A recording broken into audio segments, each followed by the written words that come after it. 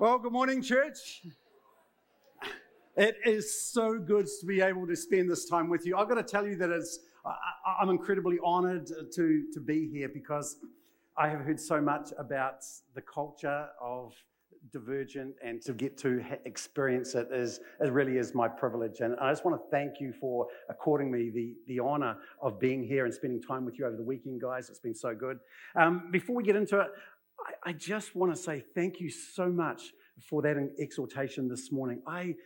My heart leapt, and I want you to hear something. This is really important. I don't know what you heard when Cade was exhorting us this morning, but as he was exhorting us, my spirit's leaping, and I hear God saying, this is what Paul meant when he said, you got many teachers, but few fathers.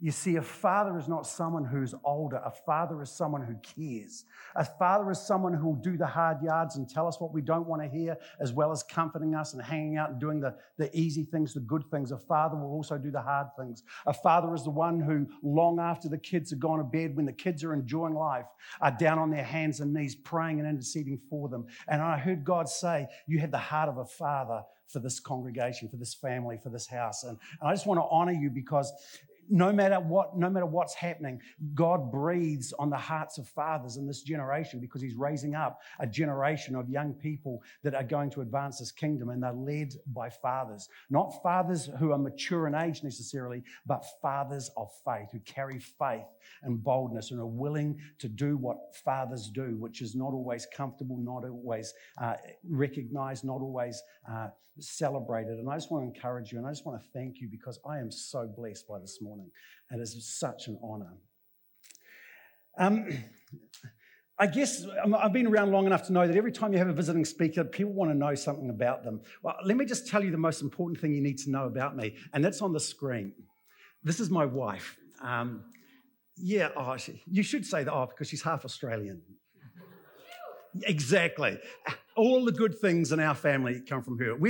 I have a saying. I tell everyone that when I meet them and everything else, when they look at my wife, they look at me, and my daughter is the spitting image of my wife, just a little bit younger. And I tell everyone she got her looks in my mouth. But here's what you need to know about me. Everything good in my life has come from either God or my wife. 30 years ago, no, it wouldn't be, about 28 years ago, I was admitted to hospital I was unconscious. I had a temperature of 44 degrees. I was wrapped up in ice. They didn't expect me to live. And they called my wife in. She was there. They called her into the ICU. And basically they were just preparing her for my death. And she just pushed the registrar aside and the consultant aside. A guy in our church who was a medical consultant had come with her, and she pushed them all aside, and she said, it's not over until my God says it's over. She laid hands on me, and I walked out 4 days later. 8 years ago, I had an operation for my ankle. I busted it planking. Just not the planking you're thinking of. And what happened was all went well, but in the recovery room, I'd had a reaction to the anaesthetic, and I was on morphine because I'd fused the ankle together. And my breathing had gone down from something like 70 breaths right down to 1 a minute. And they were trying to stabilize it, and they couldn't because of the morphine. They had to make a decision: do we, the pain? What do we do? And they'd got it up to 2 beats a minute. And things must have been serious because they paged my wife. I was coming in and out of consciousness. They paged my wife. They called her in, and I have no idea what they said. But I remember her laying hands on me and saying, in Jesus' name, he will live. And that afternoon or that evening, I was sitting up in my room, no pain meds, and breathing quite naturally. Last year, I had a heart attack, and I was taken off. It was during lockdown, and I was taken off. I know, I'm really unhealthy. Anyway, what happened was I'm in the ambulance, and they're hooking me up to all these things and doing whatever it is that paramedics do. And the guy said, are you worried? And I said, not at all. I said, you guys know what you're doing, and even if you don't, my wife's praying, and God's got this. And she prayed, and I'm here. And I say that simply because she's not a speaker. She's not anything like that. But she is the most amazing woman I know. And it's her prayers that have kept me, that hold me, and that enable me to be here today. So that is all you really need to know about me. She's not bad. Hey, before I open up the word, I just want to tell you a little story about something that happened a couple of weeks ago.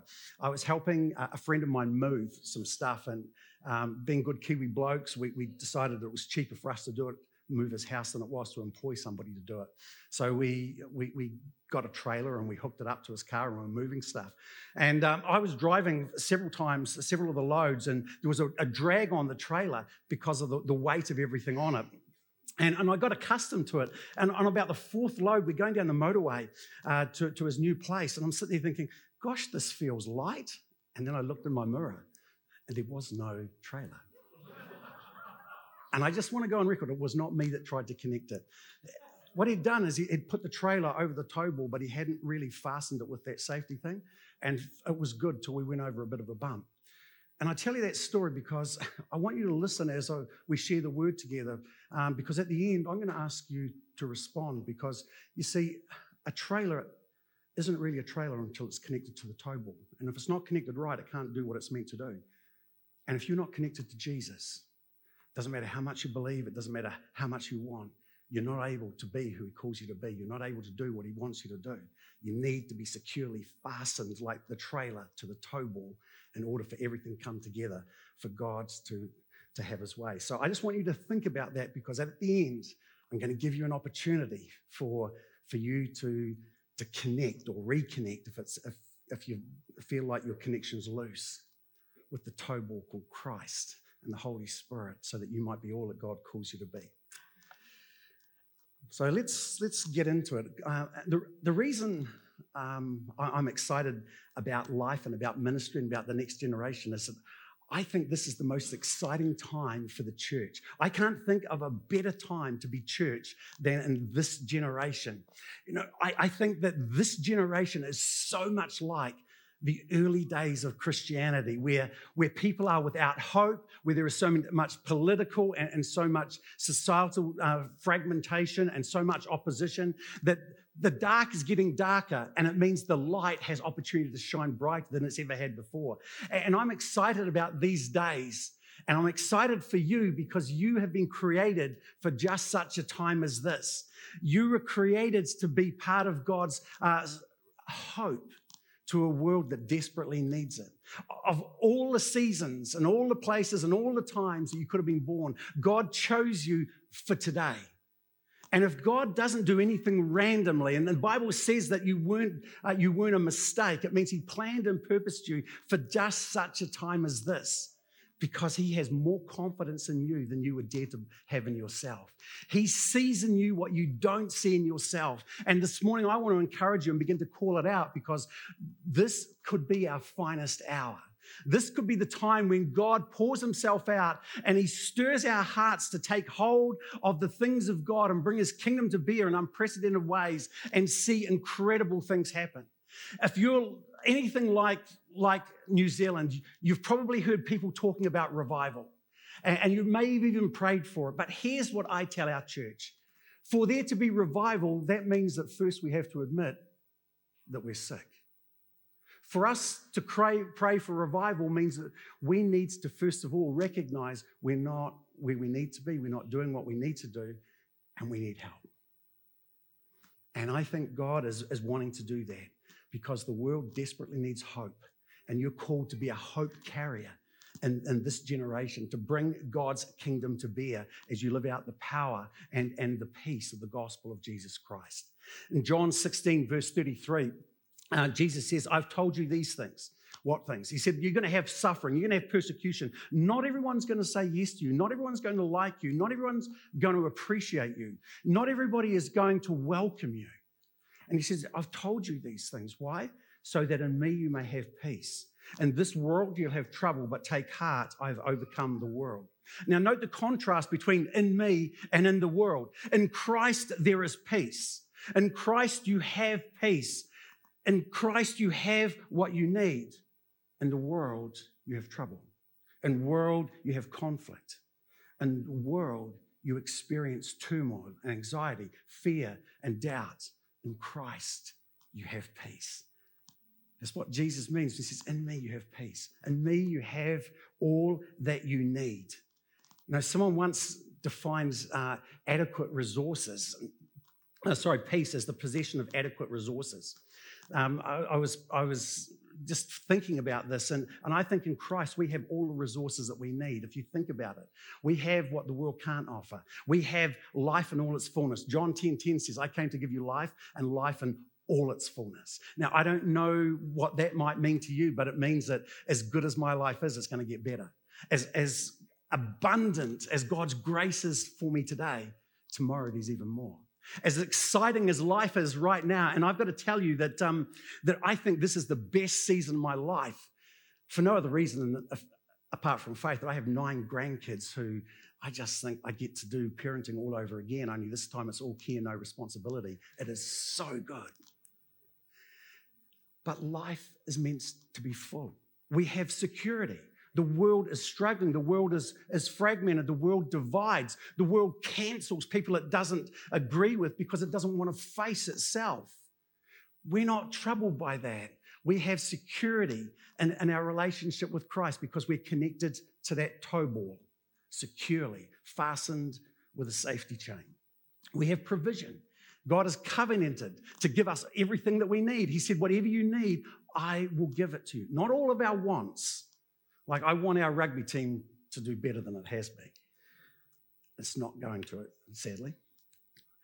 But we have what we need. God's promised to give us provision, and we have hope. A hope that does not disappoint.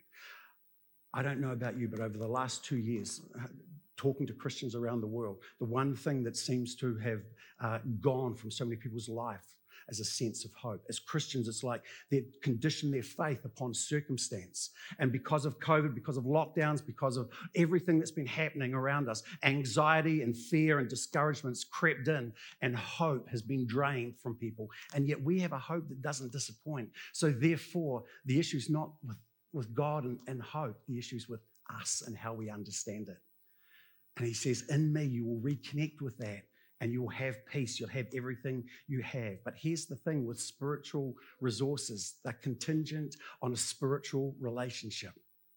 If we want to experience all these things, we need to be in Christ, not one foot in Christ and one foot in the world. And maybe if you're here and you're on a journey of discovery and you're not quite at that point of embracing Jesus for yourself, I want you to understand something, that everything that you know in this world and everything that's brought you to this point, when you become a Christian, you're still going to wrestle with those things, but now you have spiritual resources to deal with them.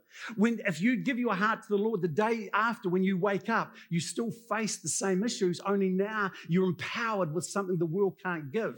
You're empowered with a hope that doesn't disappoint. You're empowered with the full resources of heaven that trump every resource of your circumstance. And that is what gives us what we need. But to access those, you have to be in Him. You have to be in Christ, not in the world. And I say that because to make the most of these crazy times in which we find ourselves, to be the church that God calls you to be, you need to step out of stuck.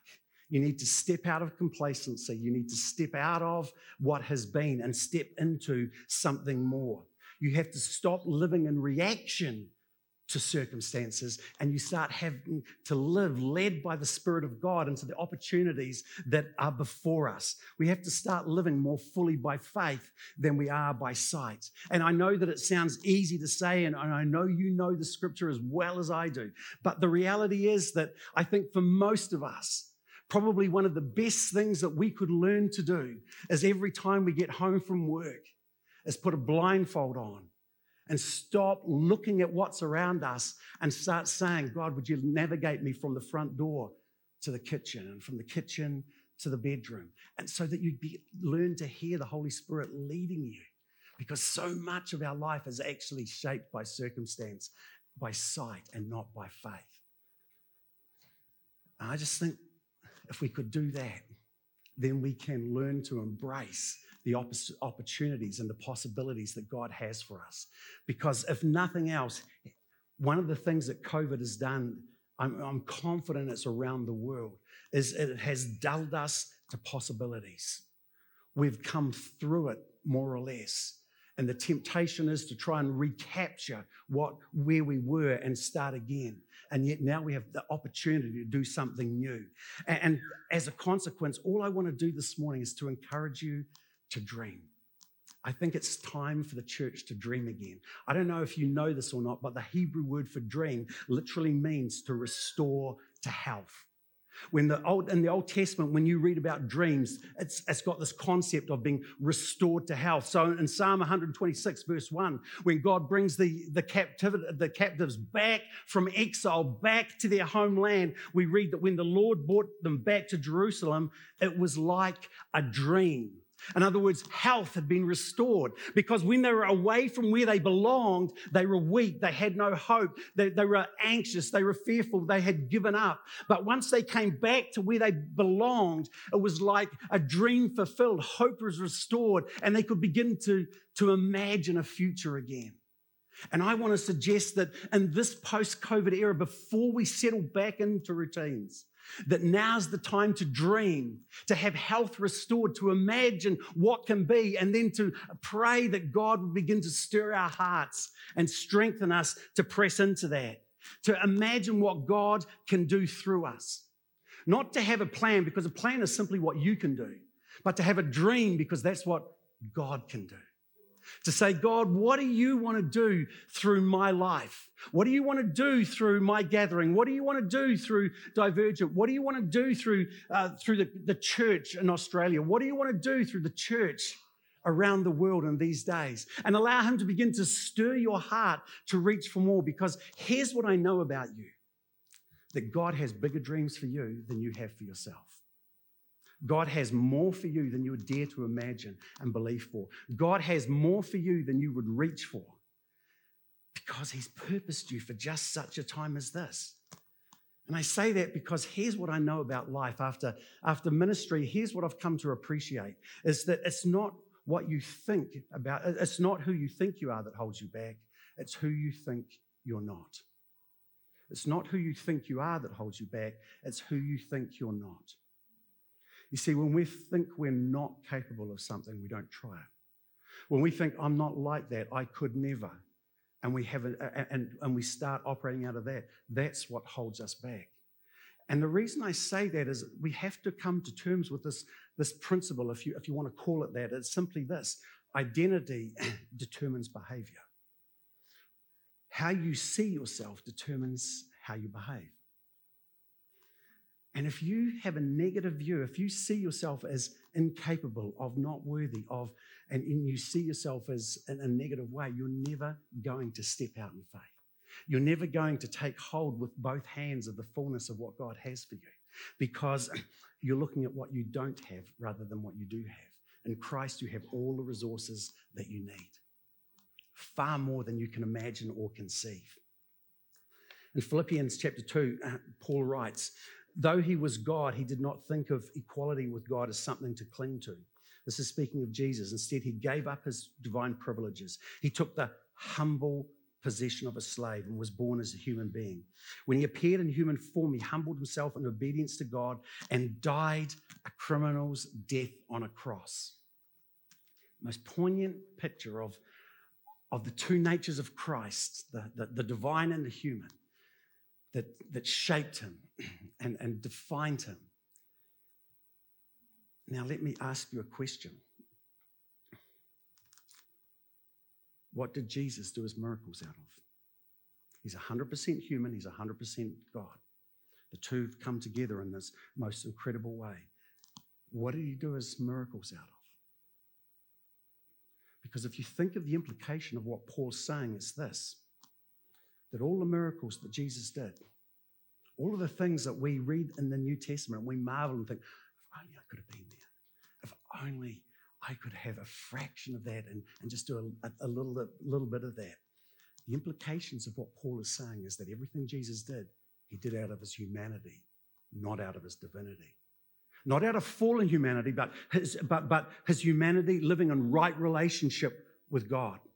so that as humanity in right relationship, seeking to be reconnected and to be empowered by the Holy Spirit, so that he's not living out of a broken image, he's living out of a restored image. He's living out of how he's been created in the mother's womb. There's no question he's 100% divine, and we will never be 100% divine. But the reason I say that is, think about this. If Jesus did all his miracles out of his divinity, then how could he, in John 14:12, say this?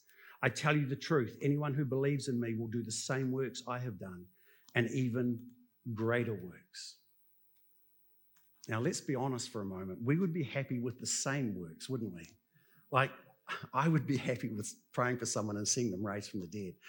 If I laid hands on someone who was dead and they were raised, I'd say, take me now, Jesus. Can't get any better. If I was to take a bucket of water and pray over it, and it became incredible wine, I'd be having a lot of parties. I'd be happy doing what Jesus did. But he says, I'm telling you, anyone who believes in me will do greater works because I'm going to be with the Father.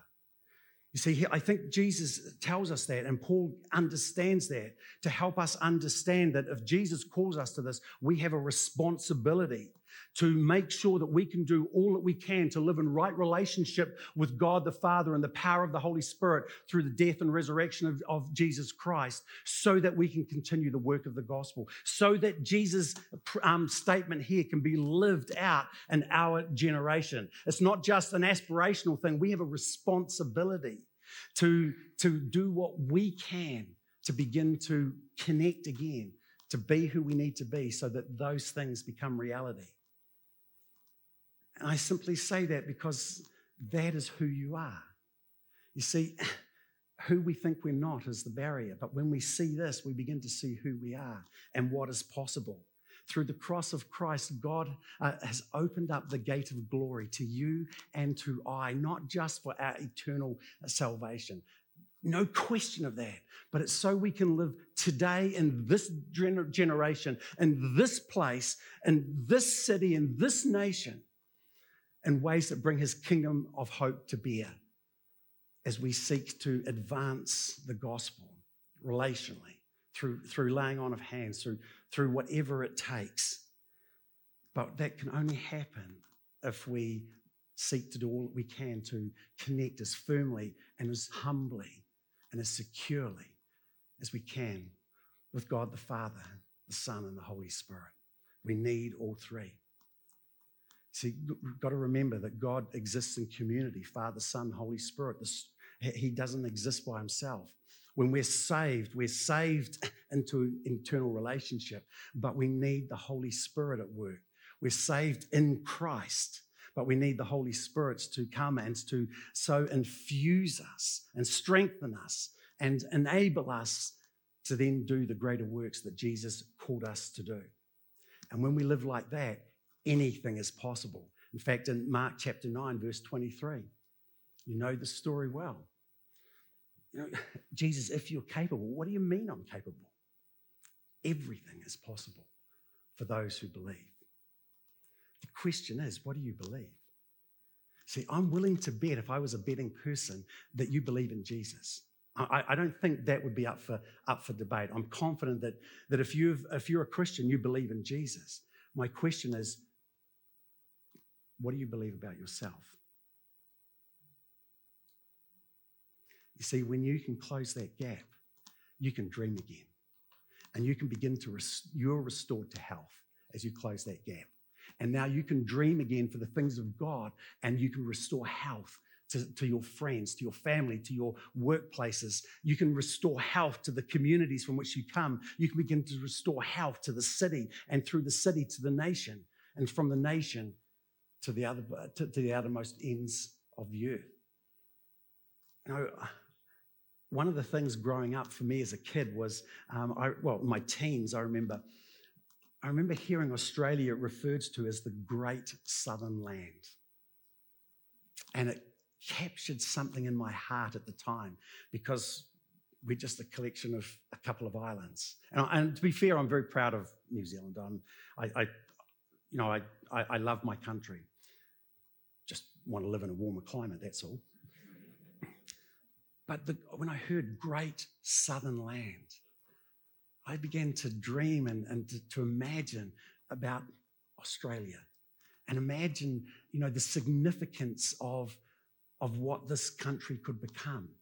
And when I became a Christian, that took on a whole new dimension as I used to begin praying for the nations of the world. And I'd just be reminded the great southern land. Imagine if this country became great in the plans of God for the other nations of the world. Imagine if your legacy is not what you export, but what you bring to bear as you begin to dream and restore health so that it overflows into other cities, other nations. Does that make sense? You see, let me share with you what God has in mind for you. In Luke chapter 9, verses 10 and 12, we read of a story that you and I are familiar with. If you don't know the reference, the moment you see it on screen, you're going to know what follows. When the apostles returned, remember they'd cast out the demons, healed the sick, all those things. They told Jesus everything they'd done.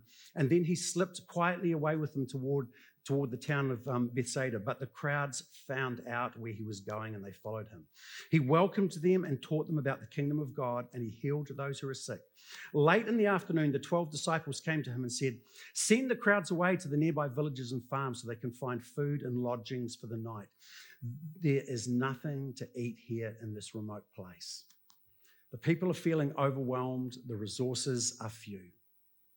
I don't know if you can see yourself in that. I've been there as a pastor. Lord, we don't have anything. Lord, this is beyond us. The needs are great, and we are few. And I don't know about you, but Jesus doesn't let them off the hook, and he doesn't let us off the hook if we're pursuing him. Just as they said to Jesus, "Why don't you look after them?" And maybe you've said the same. "God, I've been journeying with this person for 3 years and I've shown no progress. You look after them." Jesus says this. He goes on in verse 13. "You feed them." "But we've only 5 loaves of bread and 2 fish," they answered. "Or are you expecting us to go and buy enough food for this whole crowd?"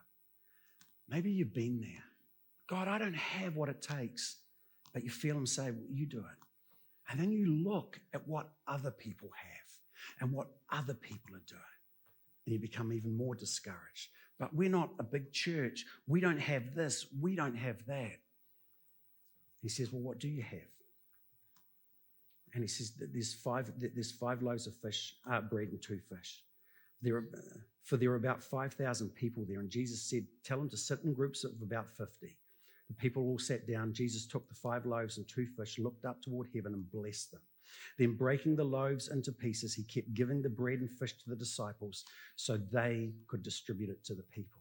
They all ate as much as they wanted, and afterward the disciples picked up 12 baskets of leftovers. Now we know this story well, don't we? But do you notice what happened? A desolate place became a place of abundance. 5 fish sandwiches become a banquet. What was not enough is now more than enough. You see, the story starts with meager resources and it finishes with a surplus. And I share that simply because in God's hands, you're a loaf of bread. He has blessed you. He's covenanted to provide everything that you need. You don't need to look at others and say, "Well, I don't have what they've got." You have what you need. And as a loaf of bread in his hands, he looks to the Father and said, "Father, this is my beloved. Would you honor what they are about to do?" And he says, "Holy Spirit, come and do what only you can do." They don't think they have enough. They don't think they're worthy of it, but come. And the Holy Spirit comes. And then he breaks you. And out of that, incredible ministry flows. Miracles happen. You see, one of the things that I think we need to recognize in this season as Christians, we're going to experience brokenness in ways we haven't before. We're going to experience what it means to have to yield things that we never thought we'd have to yield to the Lordship of Christ. Things that were precious to us, He's going to ask us to lay on the altar. Things that we never thought we'd experience, opposition. The reality is, Wellington's not too dissimilar from Canberra, except we're not planned. I could take you to places in our city that by virtue of standing with me, you will be abused and spat upon because I'm a Christian leader. I'm faced regularly with the choice. Do I stand or do I let God break me? Do I just fight back, or do I say, God, I don't know what you're going to do with this, but if this is what it takes for your kingdom to come, you break me. Lord, if I've got to change my shirts 3 times a day, I'll do it. If it means that out of that a miracle will flow and your kingdom will come.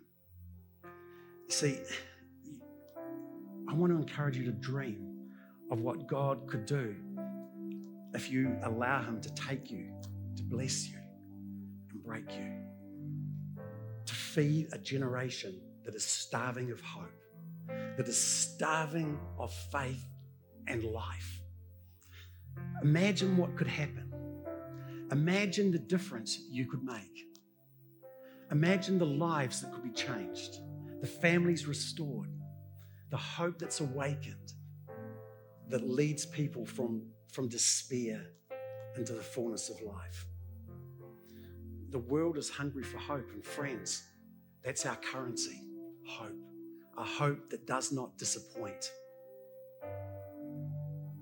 See, we need more than anything now to be caught up with a dream that will restore health to us, to our churches, to our communities, to our cities, and to nations. And I think this is the best time for it, because one of the buzzwords that was around during COVID is that there's no going back. We speak of a new normal. Now think about what that implies for a moment. It means that it's all new as a blank piece of paper. Let me tell you that as you begin to dream, nobody has yet walked in 2023. So you can do whatever you want. Nobody has yet walked in your 2024. You can do what you want. Nobody has yet walked in the future except the one who holds all things in the palm of his hand, who knows tomorrow as though it were yesterday. And He's on the other side, and He's saying, would you dream again in me? Because I want to pour out my Spirit upon you and captivate your heart, not with the circumstances of this world, but with the richness of my kingdom, so that you can restore hope and health to a generation that I gave my life for. And then He will lead you by His Spirit into it. Will it be easy? I suspect not. Will it be lonely? I think so. But will it be filled with joy? You can bet on it. Because with joy, we draw from the well of salvation. And every day we're drawing from that well and reminding ourselves that we can do all things through Christ who strengthens us, because His Spirit is at work in us. We are drawing with joy. And a joy transforms everything. So I want to encourage you to dream, not to be constrained by the past, to expectations, to previous models of how things were done or what you think ought to be done, but to dream and imagine what can be, because you were created for just such a time as this. As I say, if you take Psalm 139 seriously, we can't keep living with the disconnect that, yes, I know that God fearfully and wonderfully made me, and not grasp that that means He purposed us for now, where you are, with the people that you're with now. And so if you capture a dream, imagine the change that you could bring about. See, every day as you arise, God is weeping as he rips up the plan book that he had for 165 lives that have been taken in this nation before they even came to be born. Every day, God weeps over the 43,000 people incarcerated in this nation because their lives went off the rails, because there was no one there to bring hope.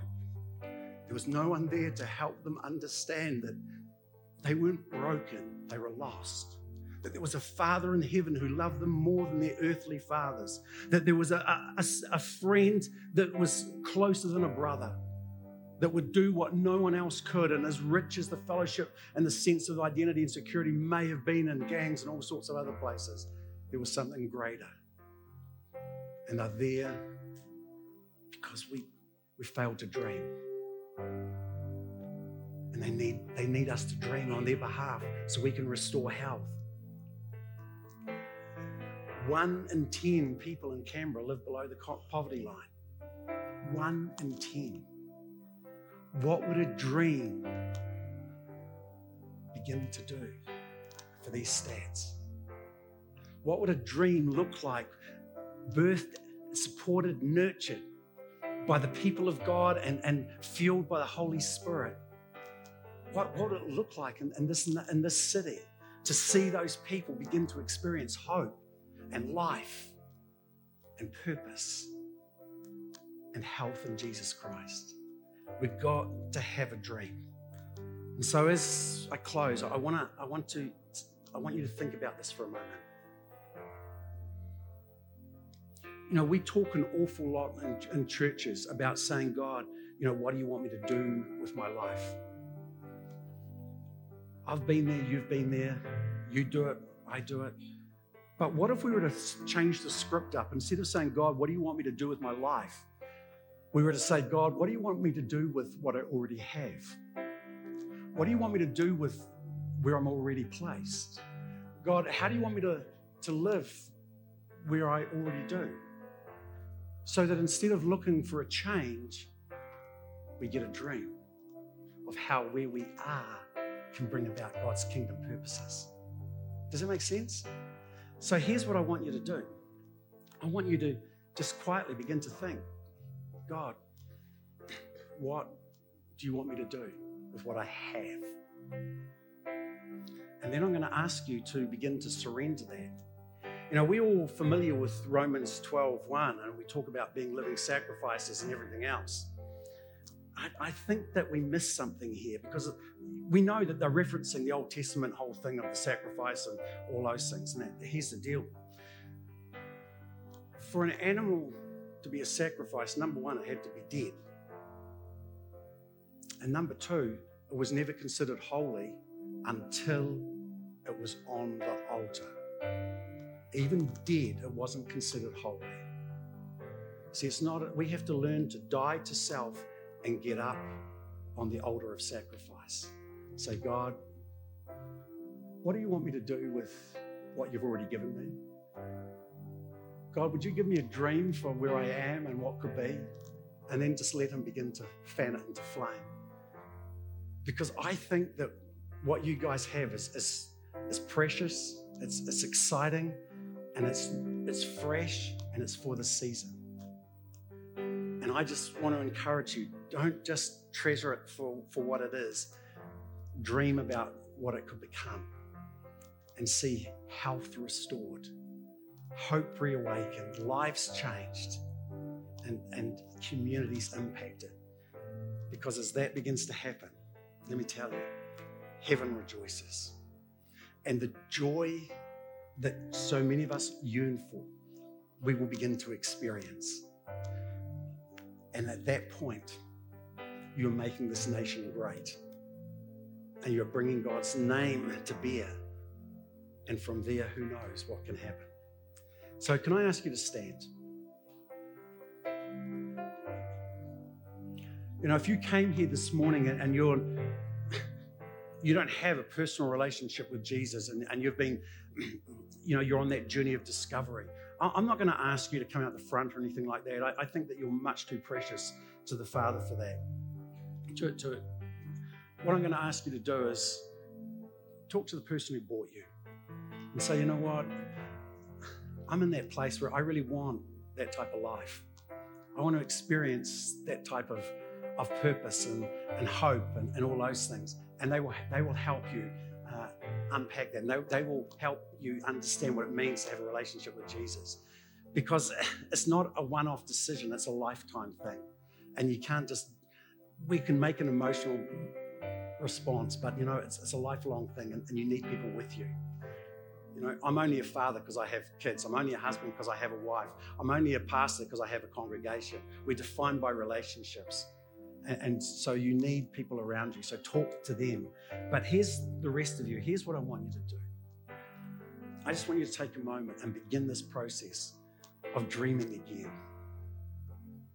And saying, God, here I am. And just begin to flesh that out with him. Because I just sense the Spirit of God is hovering over in places. I just think that you're incredible.